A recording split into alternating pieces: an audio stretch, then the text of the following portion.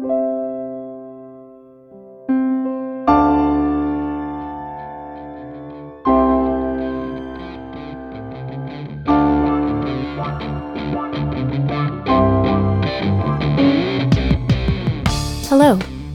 and welcome to the Screaming Into the Mic podcast, a medium normalizing the expression of women's anger.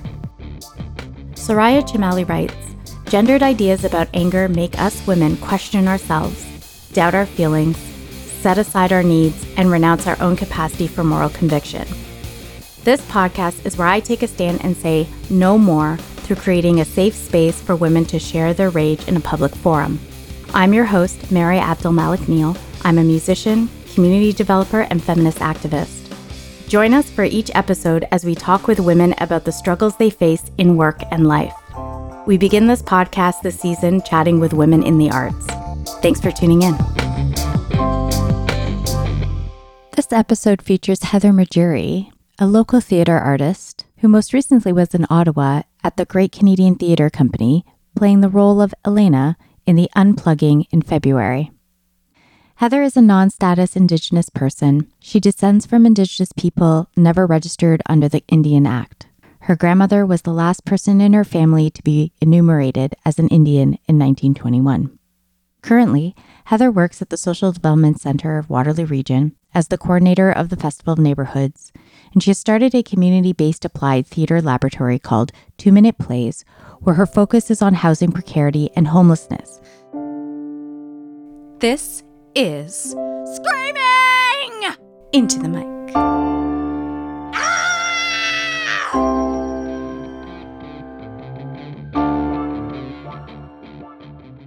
Hello, Heather.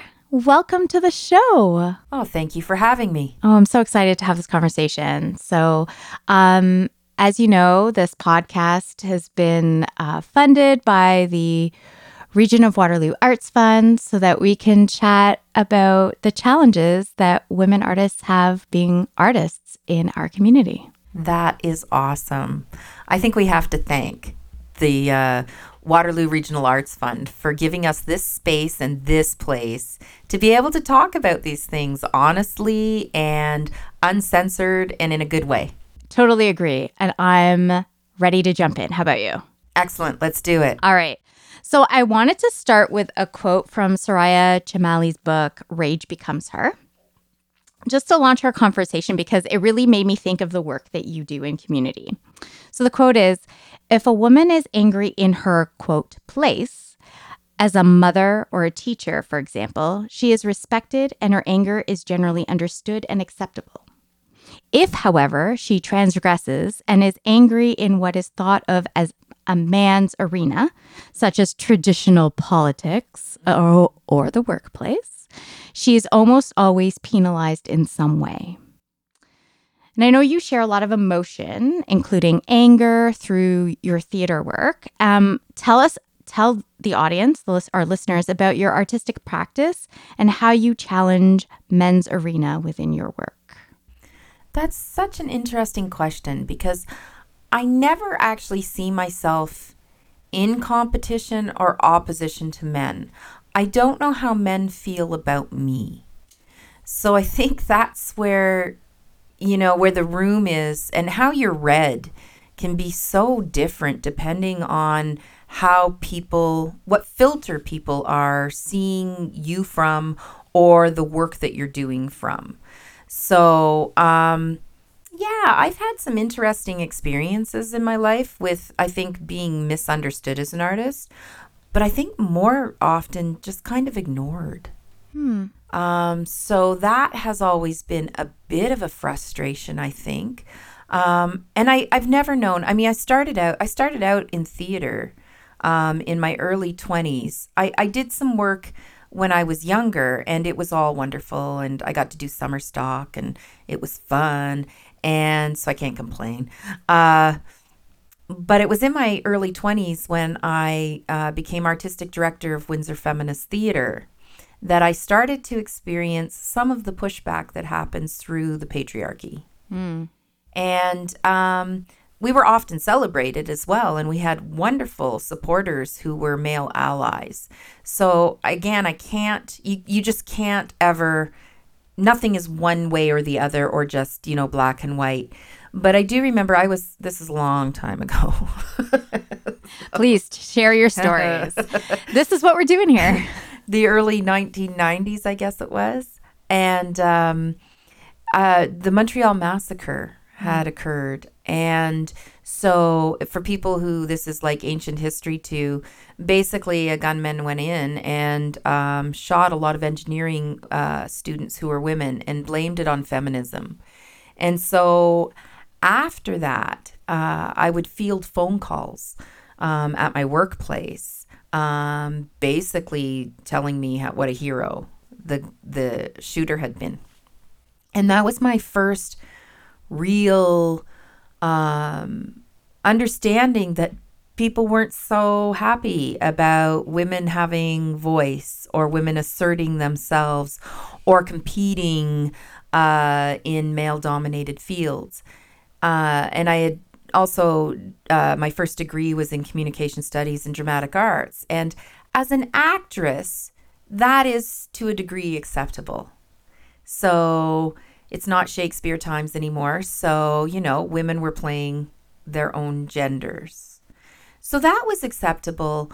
But to move into positions such as producer or director was never quite so comfortable. And I liked to be a director. So, and I asserted it. I was too young to know the difference. And that was early on. And then in television, so my first degree was in communications and mostly focused on television production, a little bit of radio. And I always found that there was this technical divide. Part of it I put on myself, for sure. Like, I definitely had some internalized messages about what women were capable of doing in the technological arena. So I would challenge myself in my own head. But you would get mostly microaggressions around your abilities. And so, one or two microaggressions is not a big deal. It's usually the accumulation of them where you finally kind of say, okay, I'm kind of done with this. But I also had really good experiences too. So it kind of all balances out. My work now really depends on what I'm able to do in what context. So right now I'm focusing on housing precarity and homelessness, and trying to create space that will give voice, not just to anger, but to frustration, to hopelessness, to possibility, to whatever comes forth that is necessary for people to start to understand and see what they haven't seen before and be able to address our housing crisis in a way that isn't about hiding or denial. Which is really powerful as a way to do that with theater. Like, talk a bit more about that idea of moving politics into theater. Well, it's always a challenge because even though theater by its very nature is a political arena, and it is a place where points of view are presented, it can also be a place where various forces wish to control what is presented. So it can also be a place of censorship.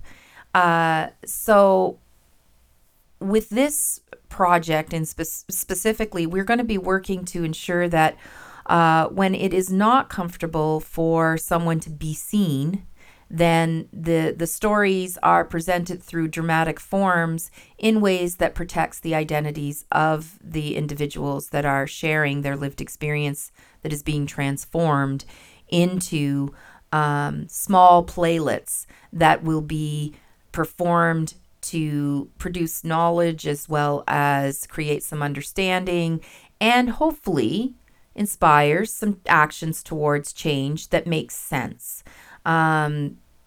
So depending on the piece, sometimes it's incredibly important for the storyteller, the originator of the story or the holder of that story to be able to be seen. So hopefully we're going to be able to do both, if that makes sense. And theater is one of the venues and one of the mediums or ways that we can actually present rage and anger in safe ways, I guess, is the best way to describe it. I don't always have the vocabulary I would like to have. And I hope that the work that I end up supporting gives us a whole range from rage to joy and back again, because the full human experience is one that is often very textured and very layered and almost like a roller coaster ride. So, but rage and anger and fear, they're all a part of the mix. And do you have a personal connection to this? I do. When I was in university, like I think a lot of people, especially people who their first generation university folks, it was very hard when I went to school, but I was very lucky compared to now. I don't know how students do it now. I honestly don't. Back in my day, back in the 1980s, there were grants, and they were fairly good grants. And if things got really bad, you could declare bankruptcy. Bankruptcy's never fun. I don't recommend it, but it was at least a mechanism for dealing with student debt if it was really gone haywire. I know that there's still mechanisms now, slightly, so it's not completely dire. But when I hear about the debt that students are walking into the world with, it's just highly likely they'll never own homes. And so I think my first bout with housing precarity obviously was when I was in university for the first time. I then landed myself in a domestic abuse shelter for women in my mid-20s, which then rendered me homeless. I was very lucky. I was never unsheltered. I always had a great large group of what I call social capital. So there was always people there. So I was able to, rent a room or stay on a couch or move from here to there. But it was destabilizing, and it did make life very difficult. And then when I got pregnant and had my daughter, we ended up homeless 5 weeks after she was born. So it was at that point when I really realized that something was systemically wrong, because it didn't make any sense that this is what was happening. And it was thanks to OW.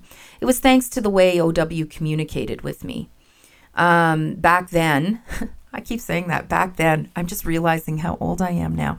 So my daughter's like 27 years old, and I became her mother in 1996, which was when Premier Harris came into power. And yeah, Premier Harris had a war against single mothers, and he did a propaganda war. Essentially, it was an advertising campaign, which was to lower the OW benefits and the family benefits. And it was kind of like mimicking what was happening in the United States with workfare. So it was all that kind of neoliberal rollout. So, I gave birth and walked into Harris's, Ontario. So I became really sensitized to the systemics around housing and homelessness. And we landed in some pretty precarious situations. I'm happy to say, obviously, my daughter's 27, so we made it. But, we went through a lot. And so for me, housing and homelessness has always been one of those issues that I wanted to tackle. So in 2013, I did my master's, and I started looking at using theater of the oppressed and legislative theater specifically, and held kind of a small little community laboratory that was part of my thesis. But it wasn't satisfying to me. It was lovely. We did a few small few small experiments. But there was some really wonderful work. So I know that there's really important things that need to be said on this topic, and that it has to come from people with lived experience.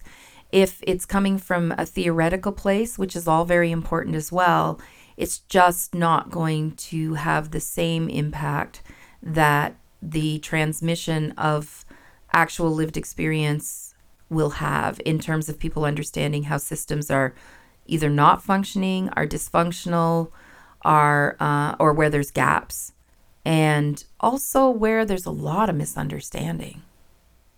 Absolutely. And I'm excited to see that you are offering a place for a whole host of range of emotions to come out in. That's what I hope. Yes.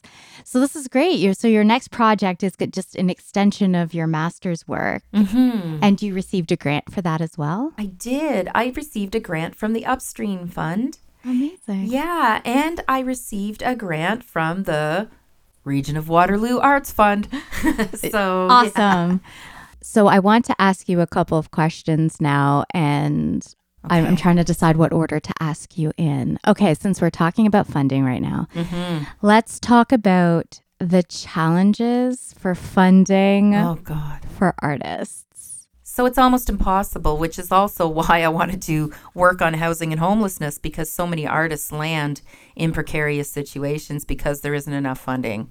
And since there isn't enough funding and there isn't living wages, I mean, most artists are stuck in the gig economy. And the gig economy might be okay for, like, you know, your extra income or something, but it is a nightmare for any sort of stability to be able to function doing the work that you do best. And I think a society flourishes when people are actually using the skills that they know the best. And when we don't fund the arts in any sort of truly meaningful way that's sustainable, you end up in a situation where some of your brightest minds are not being put to good tasks. So to me, arts funding is extremely important, and it feeds the economy. I don't know of a lot of artists that are actually putting money into shell companies or putting their money in overseas bank accounts. I just don't see it happening that much. So I think that we are starving right now in our current society, where if we put a little bit of effort into looking how artists at a local level especially can give back while performing tasks associated with their arts, our entire society would be better off, and our local economy would probably flourish as well. We all know arts are a part of gentrification, which is also a dilemma when it comes to housing if you don't plan properly. But artists tend to make neighborhoods better places to be. I really love the connection that you're making between like housing and artists and the importance of that vibrancy and building that community. So I wanted to ask you I guess this is the meat and potato question of this. Okay. Ready? Yes. All right. So I wanted to ask you about the bumps along the road in your journey to being an artist in the region of Waterloo, because this is primarily what the podcast is about, although I'm loving all the things that we're unfolding today. So I am an import to Waterloo. I never knew anything about Waterloo or Kitchener until I moved here. I lived in Windsor. I lived in Toronto. I grew up in the Ottawa Valley. To me, Waterloo was a water tower on the side of the 401. So what brought you here? A job. Okay. Yeah, truly. I was living in Killaloe, and I had just been in the middle of a land claim negotiation, which had gone sour, and I was living with my daughter in a very small town, Killaloe, and I knew I had to find work. So the campus community radio station was hiring, and so I applied for their manager's position, and I landed in Kitchener, Waterloo. I was there for about 6 years, and then the radio station was defunded. So that is actually when I started doing more kind of theater. While I was in radio and raising my daughter, I didn't have time for theater, so I did a couple of community projects. So I was staying connected, and I had a lot of fun. But then I had to hit the pavement and try to find work. and I didn't drive. So not being able to drive was a real challenge. And that it's those small things that people don't think about. There's lots of barriers to being able to do the things people think you can do, or you even think you can do, if you don't have certain basic supports. And so for me, one of the biggest things was driving. I took the bus everywhere. That's not the issue, but it did limit where I could go and what I could do and what kinds of jobs I could take. Now I drive, but I'm also 58 years old, so things are different.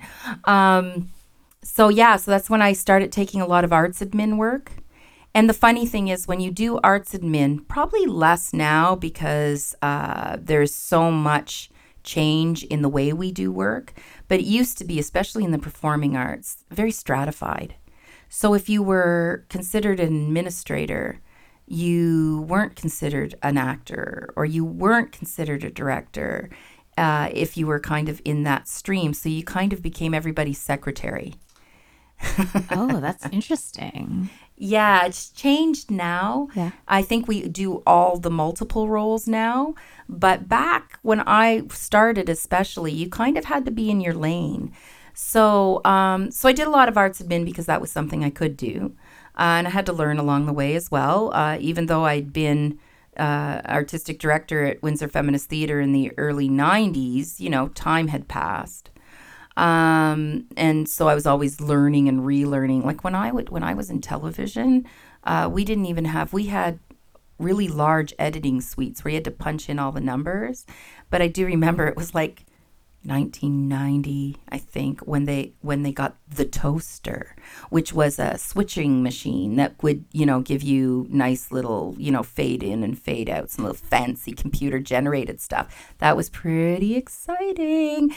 Now, of course, you can put everything in a box and away you go, and you can pretty much produce anything you want. So I think that the entire landscape has changed. And so then I just started doing whatever work I could. So I worked for Empty Space. I worked, I took a couple of theater jobs when they came as an actor. I came back from Ottawa just this past winter and did a show up at Great Canadian Theatre Company. I don't get a lot of acting gigs anymore. I'm a woman. I'm 58 years old. We're going to come back to that. But I am very grateful because obviously I did have a role this winter, so I consider myself incredibly lucky. It was always patchwork. And I think most artists are either doing patchwork jobs and running and chasing the cheese. Gigging. Yep. Or you have a day job. Yep. And this becomes your second kind of gig. Yeah. So it's unfortunate because as well, you end up never being able to completely focus on the work. No, that's a lot of energy that you're taking to run around and do administrative kind of tasks to try to get your name out there, to try to find the gigs, to try to promote yourself. Oh, God. And then if you have a day job, this is the thing that you do on the side of your life, because if you have a day job, you might also have children, and you might also have a lot of other things that are pulling your attention away. So you really can only give so much attention. That's right. To the work. And so I think you also end up, always kind of in a certain amount of attention deficit, and definitely adrenal fatigue. And even though I'm always really grateful for whenever I'm funded, it's never enough. And it's at best poverty. At best. I did a one-woman show in 2015, and I was on Ontario Works at the same time. And that was the only way I could make it work. And so, I don't think people think in those ways very often. They see the end product, and they go, oh, well, that was really great, or could have been better, or all of those things, but they have no idea the amount of labor behind and the amount of resources required. Or it's it's become something that's glamorized, right? Like you're on the stage and you're doing all this, but the amount of work and the amount of even if you're not on the stage, even if you're just producing like in the basement of your house, for example, or, in the garage producing your music or whatever it is. This is all the work that nobody sees behind the scenes, right? That's right. Yeah. It's I agree. It is very challenging because now you have to know not only your own skill set, but you have to know how to write a grant application. Absolutely. And you have to be able to speak while you speak promo, speak while you speak your art, speak while you're, I feel like I'm always code shifting. Yes. And I'm not always successful at it. And, I'm in competition with a whole bunch of other people who are doing the very best they can. Who are younger than you. Yeah, well, yeah, that's a given. And their brains work faster, and that's fair. But we're all in this together. And that's the tough part, because when you're dealing with resources when you're dealing with austerity and scarcity and those kinds of economic constraints, then, people can become very competitive with one another, when in reality, the issue is that there just isn't enough. Yeah, the scarcity mindset for sure kind of pits artists in competition with each other. We have all these funds. There's only a certain amount in each of these funds. We have to compete with each other rather than working together. And I think that is a huge challenge we have, especially in the region of Waterloo, because I feel like our resources are not as plentiful as larger places like Toronto. Absolutely. And, I just don't understand. It's like, why don't you even if artists could make a living wage of and it's not a living wage, but I'll put it out there, $24,000 a year, which would be $2,000 a month, which still wouldn't get you most rents. Right.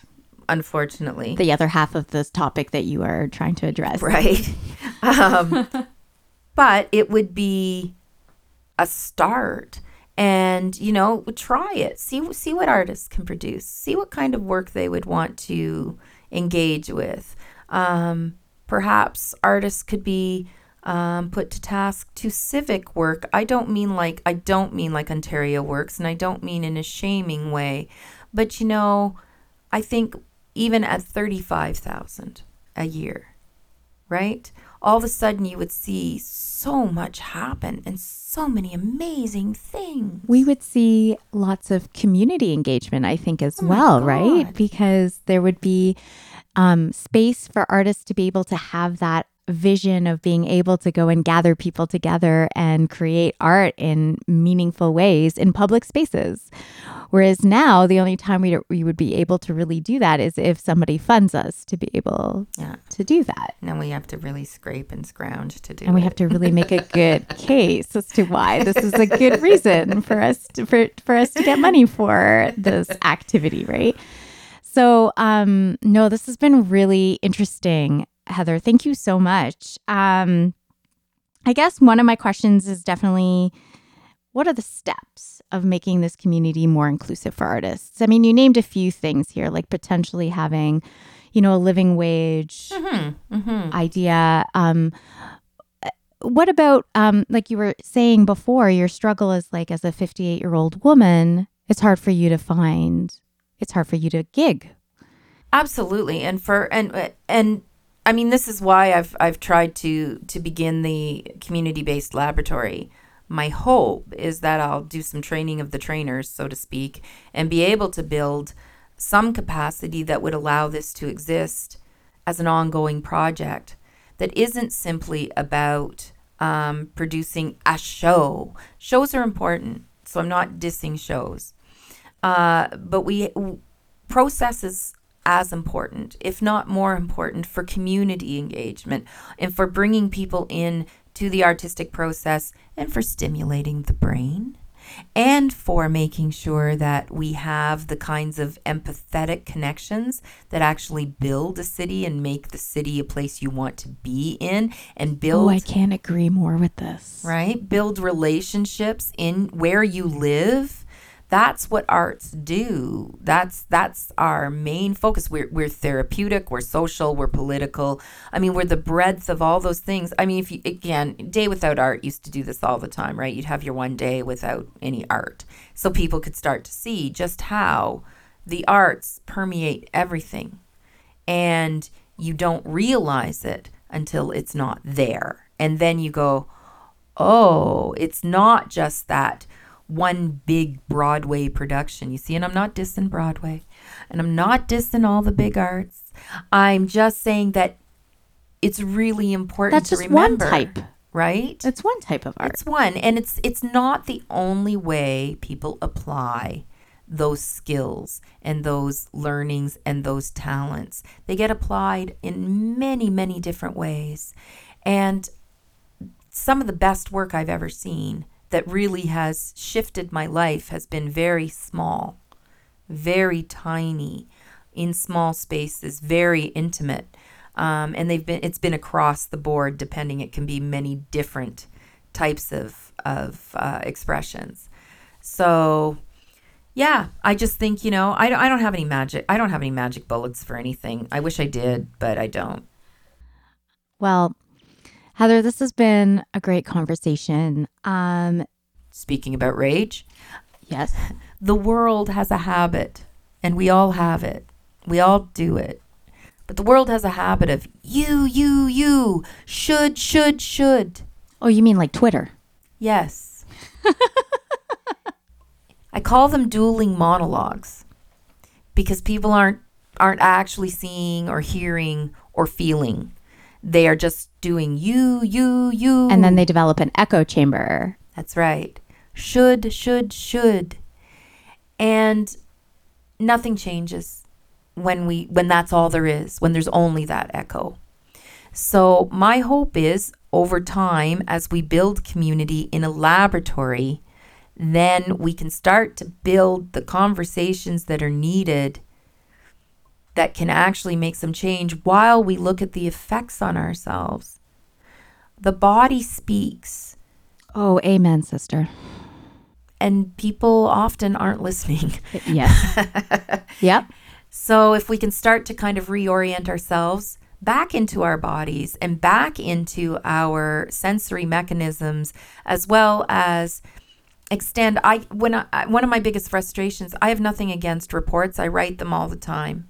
However, the written word, although a beautiful starting place, especially when there's a good novel, but a beautiful starting place for my imagination, it doesn't necessarily communicate the impact of anything because I project onto the written word. So I project my own life onto the written word.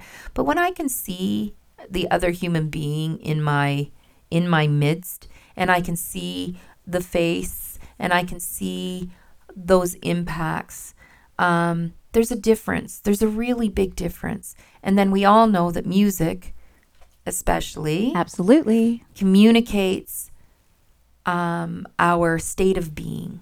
Mm-hmm. Right? It communicates our tone. It communicates all the things that a written piece of paper is never going to do. So then when we take these stories further, we're going to be using democratized processes and consensus processes to move the stories forward, and then we're going to be working with social workers to create the wraparounds that will help everybody unpack what they see. Everybody is so competing for the little amounts of time they have that doing what would be a protected and regular kind of schedule for a rehearsal and a development process is so beyond our possibilities right now that we are doing things in these small modulated moments. Yeah, I feel like this is a bit of what kind of happened post-pandemic, right? Our schedules kind of exploded, imploded. They did. Yeah. We didn't learn anything. Do you remember in those first few days of the pandemic how everybody rested? Yeah, we learned that we don't like to rest. Did we ever? People are just running like crazy. Just running. Oh, Heather, Thank you so much for this conversation. It's been amazing. Thank you for sharing your personal stories and what you're up to. And I'm sure our listeners will look forward to hearing more about your laboratory space. Thank you so much. Thanks for having me. Thanks for joining us for this conversation. To learn more about how to connect with our guests, as well as resources mentioned during the episode, check out the show notes. If you are enjoying this podcast and are a woman local to the region of Waterloo looking for a safe place to release your anger, check out our Facebook group, Screaming into the Void Waterloo Region. The link is in the show notes as well. Don't forget to tune in for our next episode as we continue to explore the journey of women in the arts.